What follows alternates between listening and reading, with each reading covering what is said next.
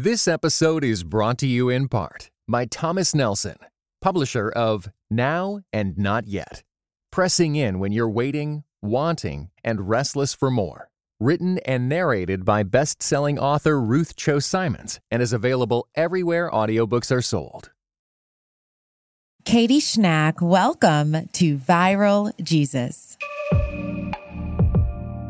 When I started pitching my book proposal, I had 400 followers. That's nothing, right? So I just knew though, but I said, okay, God, here it is. Here's my platform. Like, I feel called to this. Do what you're going to do because I can't do anything else. From Christianity Today, this is Viral Jesus, a show about communication and the power of social connections, where we talk to some of the most influential Christian content creators to find out how they've made their faith go viral. I'm your host, Heather Thompson Day. I want to read you an excerpt from a Forbes article titled, How to Handle Life Quakes and Life Disruptors. Here's the quote. It says this: "We go through 36 life transitions in our lives, one every 12 to 18 months. That's more often than most people will see a dentist. But every now and then, disruptors rise to the level of a life quake, a massive source of change that lasts for years." Our guest today is someone who will take us deeper into that conversation of transition and change and life quakes, Katie Schnack. Katie Schnack is a writer and book publicist. Her articles have appeared in places like Hello Giggles, Relevant, Today.com, and Scary Mommy.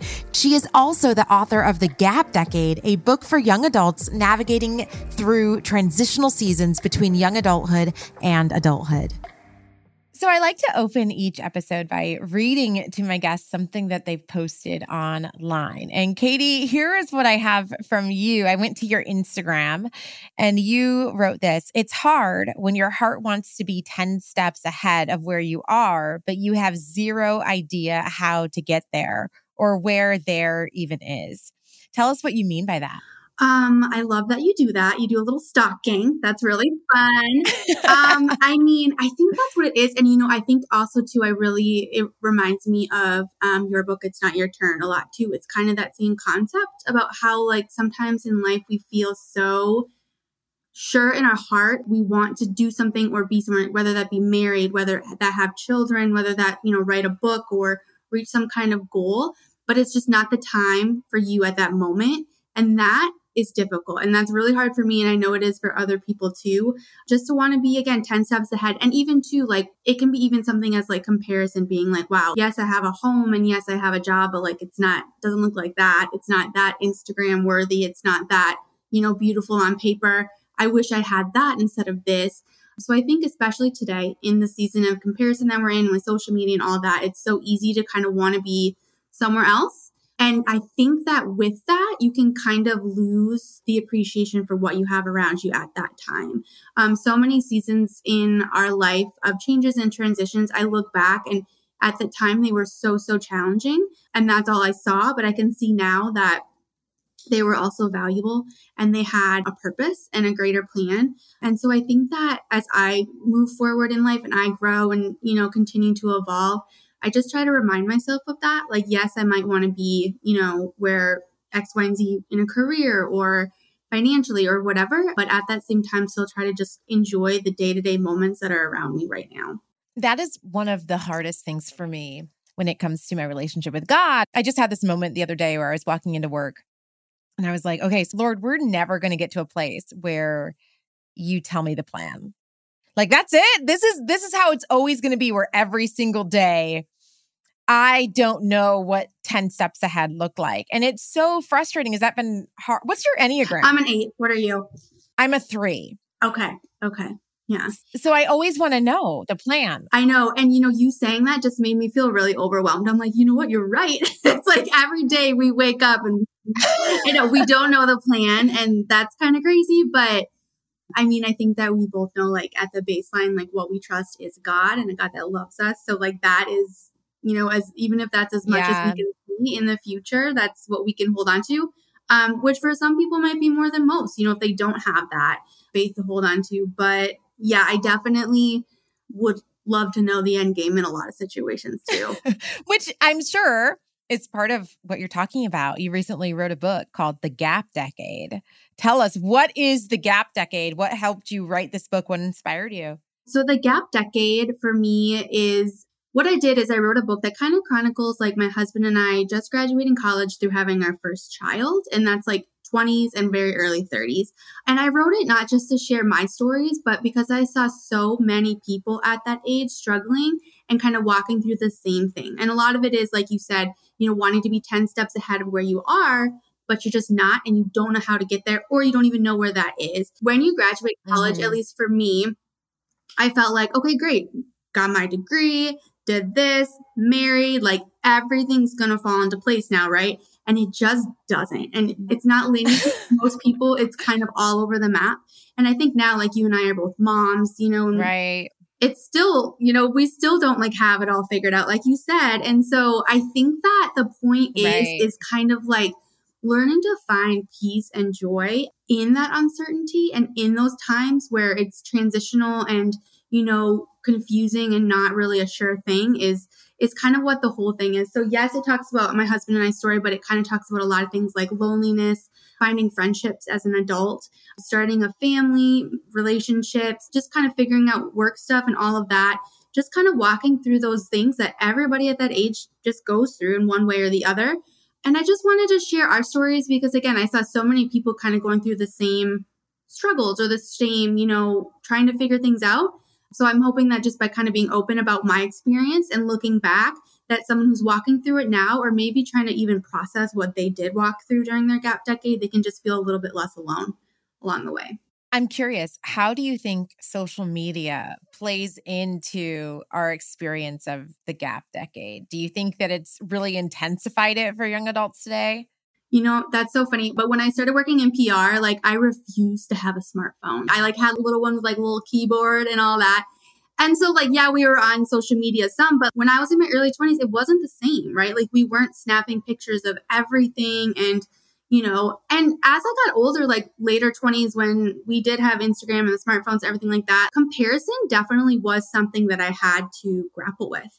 And also too, I knew people that were close to me that online, their lives looked amazing and perfect and stellar. But then like an hour earlier, I was just talking to them. They were crying in their cubicle at work, and people didn't see that switch. Right. I think that is a huge, huge part of, kind of walking through the Gap Decade, because even without trying to have all these other like fancified, beautiful images and of other people doing things that's not, like they say it's their highlight reel.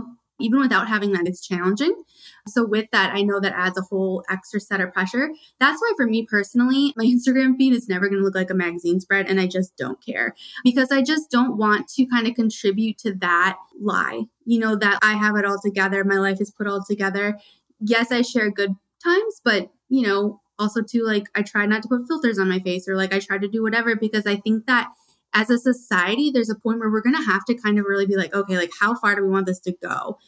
Because the young people who are in their 20s and at this time, like that has to be hard on their brain. It really does. And so what do you think about that as an author? How hard it is, this pressure of platform, what people would call it. And at the same time, I totally agree with you. I'm super resistant to the idea of, honestly, even influencer culture. I don't like that. I don't like the idea that we have to perform in order to, even just performing my faith feels like totally disingenuous and not what we should be doing. So what would you tell an author who's trying to get published and social media matters, right? Like publishers are looking at your social media numbers. You're a publicist too, aren't you? I am a publicist, and that is a whole nother thing. So I am a publicist for authors specifically. And, what I would say to that is like, I have always felt in my heart that God has called me to just write. I love it. And I've literally prayed before, Lord, please take this away from me because this is a really annoying dream because it's so hard, right? It's so crazy to get a book deal. I know that prayer. I was like, yeah, my dream just to be like, raise my 2 little babies and make a lovely home. That's not it. Like, I love that, but it's a whole different situation. So, but I knew that I feel so called to this. in my heart. Well, when I started pitching my book proposal, I had 400 followers. That's nothing, right? So I just knew though, but I said, okay, God, here it is. Here's my platform. Like, I feel called to this. Do what you're going to do because I can't do anything else. You know, I'm not going to magically get 10,000 followers overnight. That's not who I'm created to be. Like, I'm not a social media maverick. This is not me. I'm a writer. And God just showed up in those moments and he just made it happen. And yes, my platform is slowly growing, you know, very slowly, but I'm just going to continue to do what I feel like God is calling me to do and do it faithfully. This is as much as I can do. Everything else is in your hands. And I think there's this pressure to have numbers and all this online, but I feel like God can work outside of your Instagram follower numbers. You know, he really can. And so that's just what that's what I lean on in my own personal creative journey. I love that. And I totally agree. What I typically tell people is tell the story only you can tell. And then I think your numbers matter far less if it's something that literally you're one of the only people that we can hear this from. I was going to ask you actually about your social media. Talk to us about that. This show is called Viral Jesus, and we love digging into positive ways to use our social media platforms and just to communicate the gospel. I think a lot of Christianity has a brand messaging problem. So I'm fascinated by people who do this well. What has your social media journey looked like? And actually, you can tell us too about your publishing journey. How do you go from Lord, take this cup away from me, take this dream away from me to, okay, now I'm in an interview about my book that came out. I mean, when I prayed, take it away, it was just because, you know, it would be easier to not have it, but I always knew that it's what I wanted. So I don't know. I mean, I think that what I can do is just kind of focus on what exactly I want to give to the world. And what I want to give to the world is not jealousy, not like a beautiful picture of me doing something and everyone being like, wow, like I wish I had that. Sometimes I'll be following people, and if I ever start feeling that way, I unfollow them. I'm like, oops, your life looks too lovely. Like, I'm gonna unfollow you because it just puts too much weird thoughts in my head, and I'm like, I don't have time for that. You know what I mean? Yeah. So what I do with my social platform is I just think, what do I want to give people? And what do I like seeing online? And that's authenticity. That's like, yes, entertainment and like some fun things like that. Laughter. I love when people can make me laugh online, and I hope I can try to do that a little bit to people as well. And then just do it the best I can. And I think that it's a journey. I think that social media, like, it's such a big animal, and some people they're more talented than others, and it comes naturally for more people than others. But I think that, like, if you can just identify what you want to put into the world and just focus on that, and just be like, well, hope that is good enough, and like trust that you're doing God's will for your life. I think that's all you can really do. Tell us about your publishing journey. How did you end up getting published? This is actually a crazy story. So like I said before, I mean, I've always wanted to be a writer. I was a huge reader. I worked in book PR. Like I knew I always wanted to I just love being honest with people, and I love making people laugh and so much. And I just love books that I've read that have changed my life, have been just so impactful. And if I could ever do that to anybody else, it would be like such a gift. So I knew I always wanted to do it. And it was kind of funny, actually. Like I said, I had 400 followers, and I had this little dream of this book that I wanted to get out there. And I have a friend locally who we're both busy moms. We couldn't even like meet at a coffee shop, sit down and write together, but we would just started texting each other on Wednesdays at 12 o'clock and be like, hey, are you going to take 30 minutes today while your child's sleeping, or, you know, on your lunch break from your job, to kind of just work on this thing that you feel called to do? And so we're like, okay, that's what we're going to do. And the first day we sat down to do that, I was in the process of pitching my manuscript out. And literally the first email I sent out was to my agent, and she immediately replied that very first day that my friend Lauren and I sat down and decided to try to just do what we felt God called us to do. And so it was crazy. We just took that time and we carved it out to do like what we felt in our heart and we were passionate about and what God was calling us to do. And randomly, my agent, we talk about it now, she's like, yeah, I don't even know why I was looking at my email right then. She looked at it, I sent it. It was just like a weird timing thing. That's obviously just from the Lord. So that's it. And then after like a lot of rejections from publishers and a lot of like weird Zoom calls with them, they're just like, no thanks. And I'm like, okay. Then and I've already press signed me on. Yeah. And it has been amazing, and they're amazing. And so I think that no matter what it is you feel called to do, if you just pray the crap out of it and be like, okay, God, like I'm praying about this, and you just do the tiny steps. Like my tiny step that day was sitting down at noon with my friend who lives 30 minutes away. And we had kids everywhere, and just sending a couple emails, and like just doing those tiny little steps can turn into something big, if you put it before God and be like, okay. And it did. And so I'm so grateful and I love it. And just like the conversations that I've had with people who have read my book and have been impacted, it's been amazing. What advice would you give to somebody who, let's just, imagine little Katie. What advice would you give to yourself maybe 5 years ago, or anybody who's thinking, I have this dream and I'd like to write a book? What would you say? How do you start? There's a couple things that like I would kind of tell myself back then that I don't even know if I like fully believed, but I was just like, well, that sounds nice. And let's just keep telling yourself that. But one of them was, why not you, right? Why Heather can get a book published, if Katie can get a book published, if whoever can get a book published, like, why not you? Like it's possible. It is like, it's literally possible. If you do the work and you go after it and you pray about it and just remain faithful and that you're doing what God's called you to do. And so I would tell myself back then, and then I was like, why not me? Yes. But like how? I don't know. I don't know how it's going to work out, but it did. And then the other thing too is in my book, I do reference and I've never really said this, but I have a friend who passed away and I talk about it in the book right after freshman year of college. And there's so many times when I was chasing this kind of lofty dream, like I knew I wanted to do it. I knew if I could carve out my ideal career, my whatever it would be, just writing. And I was like, you know what? She didn't have the chance to do what she wanted to do because she died. So then who am I to have that chance and not take it? I did that in a way that wasn't like overly pressure on me and like whatever. I did it in a way that was, yes, like she didn't have that chance. I do, like, just take the little steps, do the things that light you up and fill you with creative energy and passion, and enjoy this life and your career as much as you can, because not everybody gets that opportunity. And so if you do have it, just, I don't know, kind of take it as best you can. This episode is brought to you in part by World Relief, an organization that partners with the local church to serve the most vulnerable. Around the world, increased conflict, the lingering effects of COVID-19, and disasters caused by our changing climate have left millions of people in desperate situations. Many are fleeing their homes and are facing starvation, persecution, and more. These overwhelming challenges cause many of us to wonder, can I make a difference? The answer is simple. Yes, you can. When you join The Path, World Relief's monthly giving community, you partner with World Relief in bringing hope and transformation to the millions experiencing vulnerability around the world. And when you partner with your monthly gift by September 30th, your first year of monthly gifts will be matched dollar for dollar up to $25,000. Double the impact of your giving and visit worldrelief.org/viraljesus today.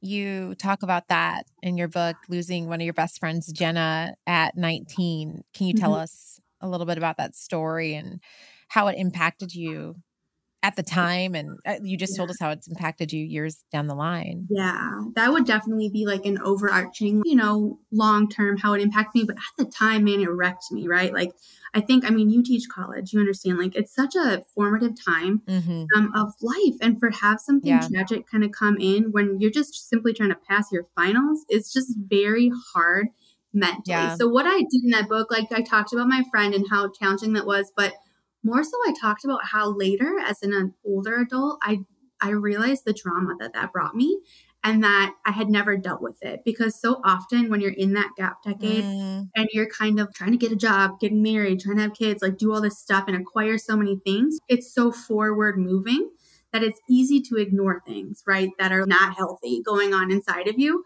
So, but there came a time where I was like, I have to deal with this trauma if I'm going to be a good mom, if I'm going to continue being an okay wife, things like that. And so that was it. Of course, just in all the ways that like your friends impact you positively, but in the long term too, again, just really being like, she didn't have the chance to live the life and she had so many wonderful, lofty dreams. And so I just always use that as a motivation to chase mine. But then also too, like just, becoming real with mental health and things like that and kind of dealing with it, even if it was a decade later. which was one of the best things that I ever did. And I'm so glad that I had the courage to get help, to see a therapist, to kind of walk through it. So I don't know, like even if things happened to you years ago, like there's always time to kind of process, when you're ready. What has been some of the reaction people have given you to you sharing that story? I don't know. That one is like sometimes people will bring it up and I do appreciate that. And I think too, it's like everybody kind of has those traumas that have happened to them when they were younger. But I think the main thing again with that it was just kind of the catalyst to start a conversation about mental health and faith, and like realizing that it's okay if you can't stand firm, like without the help of a therapist and some medicine. And so I know that people have been, today actually I was talking to someone and she just said, thank you for being honest about that, because there's people in her life are like, I'll just pray it away and, have faith. And she's like, so then what does that say about me? Because I need medicine, because I need therapy, does that mean I'm less faithful? And that's just, it's one of those stigmas, that I think comes from like a faith culture that I'm just trying to help tear down. Mental health. Yeah. You can be a strong Christian, you can be a believer, but you can still need help. And I think that's totally okay.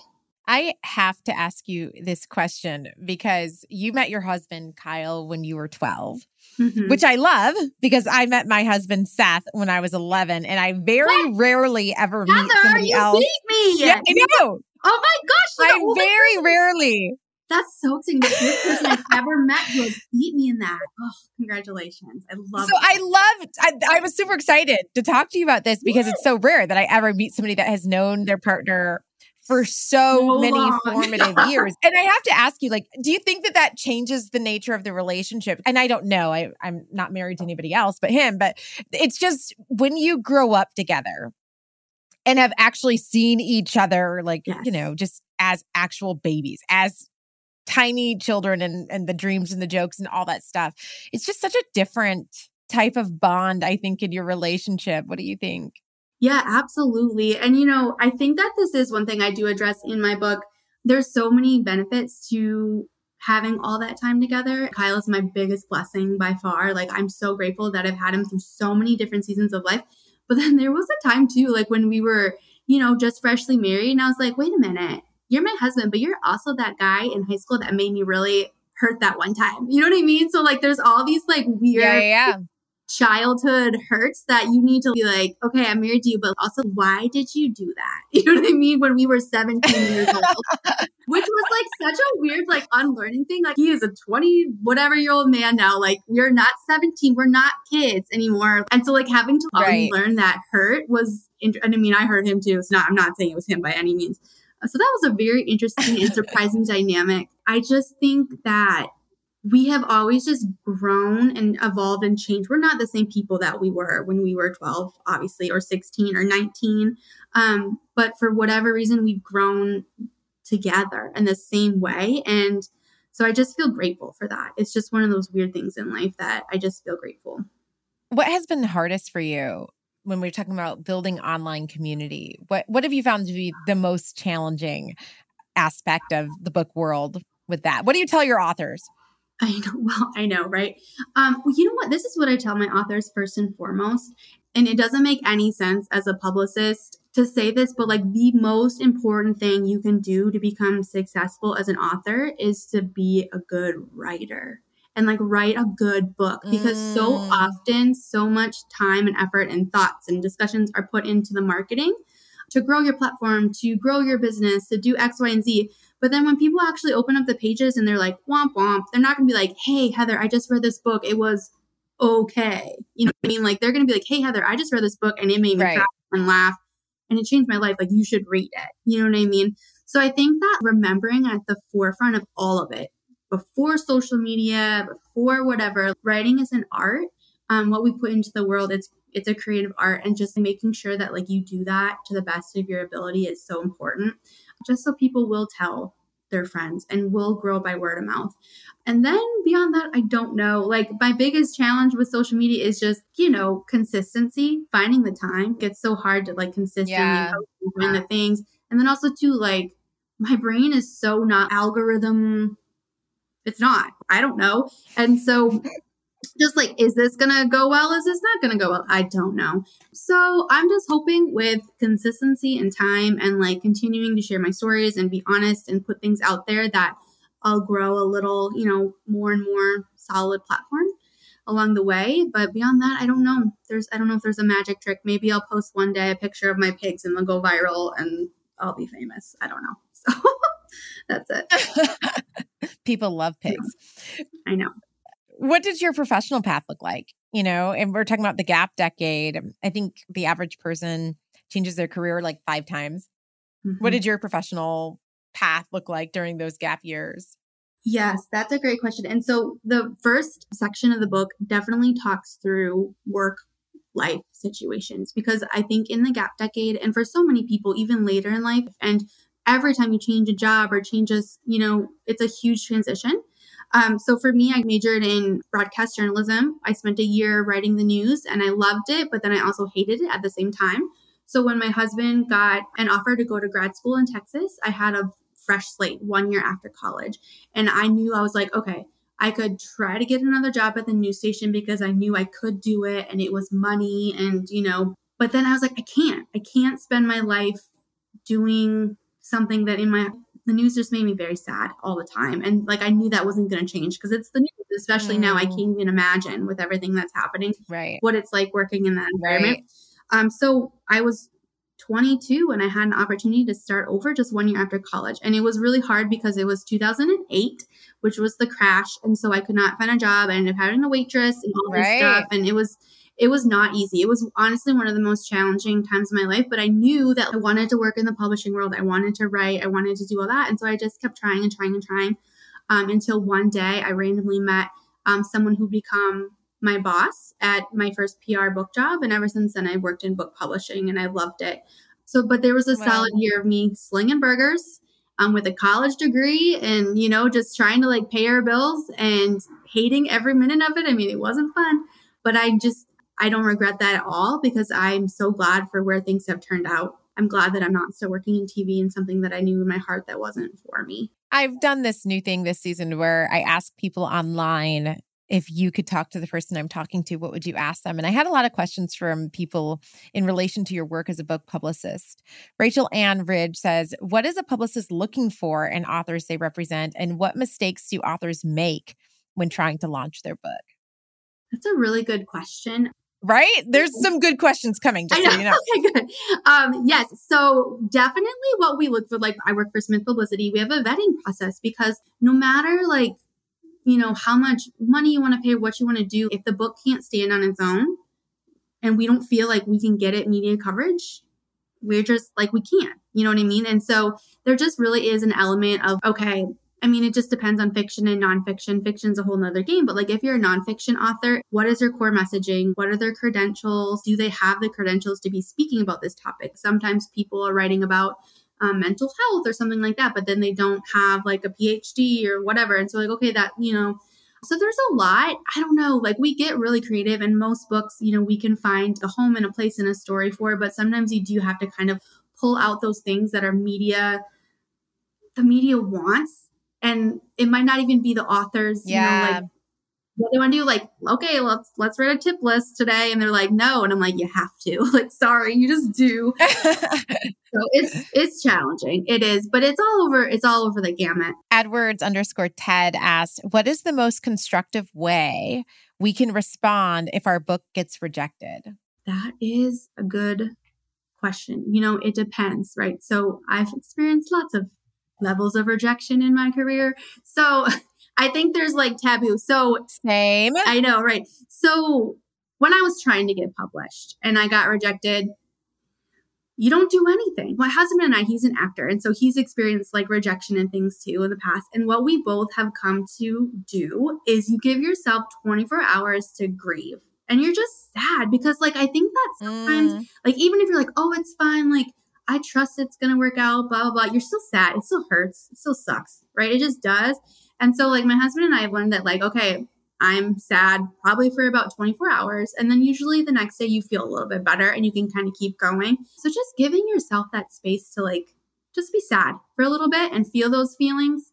Yeah.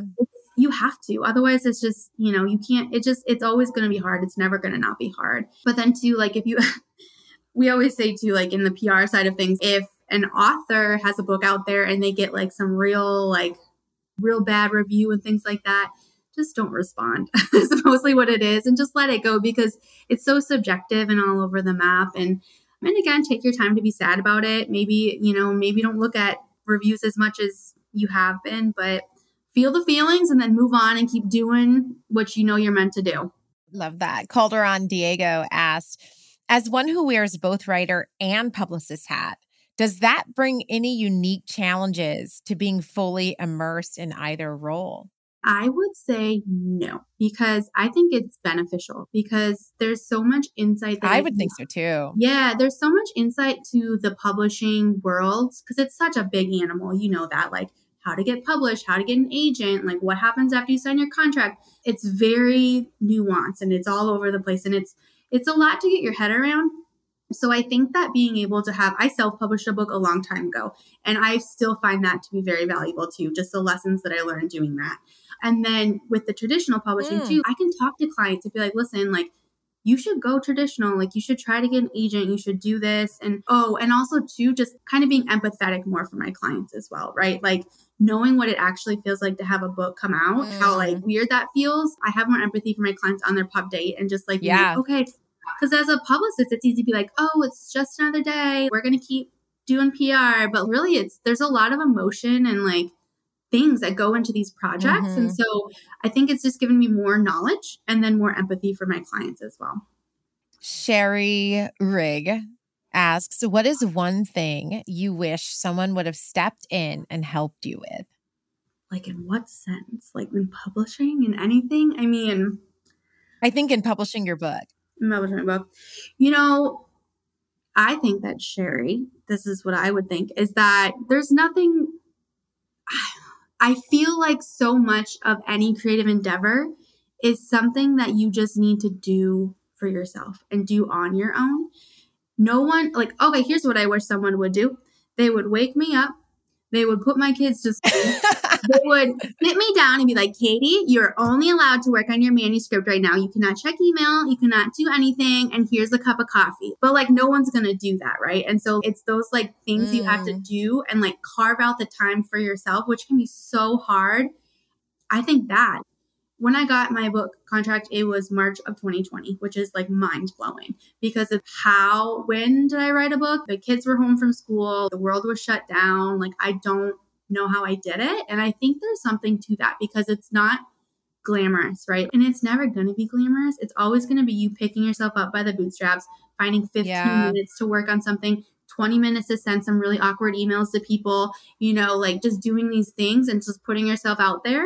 And then just trusting in God for the bigger picture. So what I wish someone would do was just force me to do the thing I love to do, but no one's can ever do that. So you got to do it yourself. Katie Schnack is the author of The Gap Decade. You can get The Gap Decade book wherever books are sold. It was published by University Press, which is a house I'm such a fan of them and their work.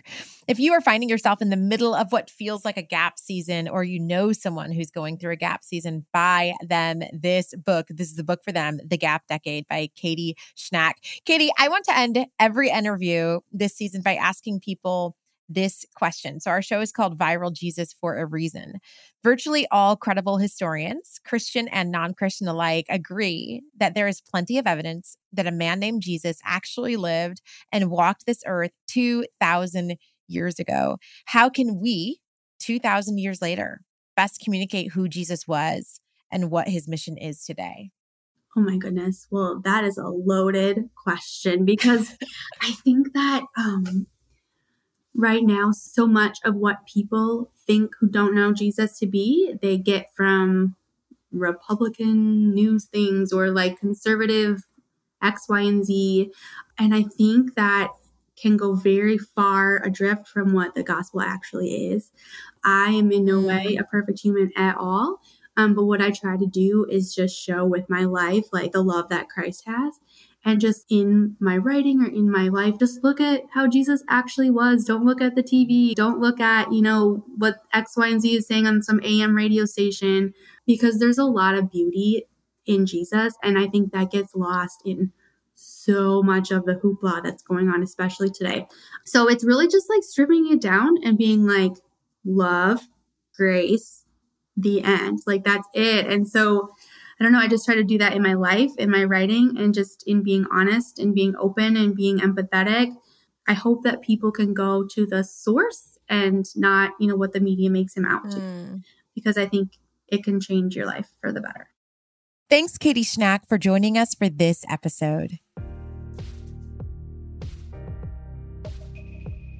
We like to end every episode with a little segment I call Growing Viral, and this is where I give you some direct strategies you can implement into your real life that will help you be a better communicator and connector both online and off. Here is your Growing Viral homework.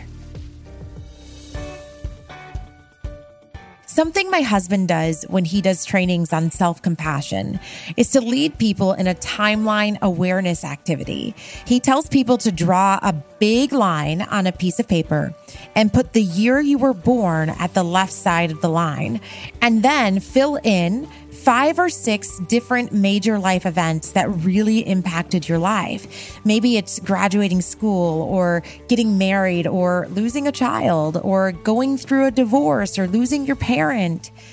You sit down and you just kind of look at your life and you think of what are 5 or 6 things that have really impacted the timeline of my life. And then when you're done writing these things down, you just kind of look at that timeline and you think about it. You say, is it possible that some of these things, good or bad, are still impacting me today? There's no judgment. We're just actually trying to be more self-aware. We allow ourselves and our brains to make space for the reality of the timeline of our lives. Katie Schnack talks about a gap decade, and we can often feel like we're behind on some type of imaginary life timeline that we create. But how honest are we with ourselves about our experiences? And is it fair and compassionate to ourselves to look at someone else's timeline and say, oh, I'm behind because I'm not where they are? Look at your own timeline. Look at the things you have gone through. And just kind of sit with it and acknowledge it and make peace with it. I invite you to try this activity.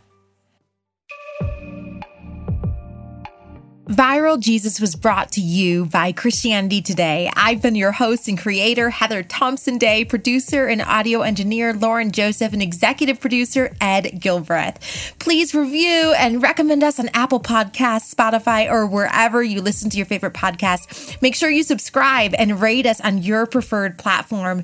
Next episode, we talk to one of the authors, honestly, of the best book I read last year. It's Brandon J. O'Brien. I'll see you next week for another conversation where a viral Jesus guest talks and you and I listen so we can learn.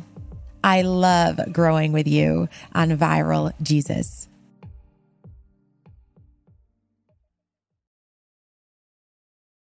This episode was brought to you in part by United We Pray. United We Pray is a podcast devoted to praying and thinking about racial strife, especially between Christians. Come join us in praying for the unity of God's people.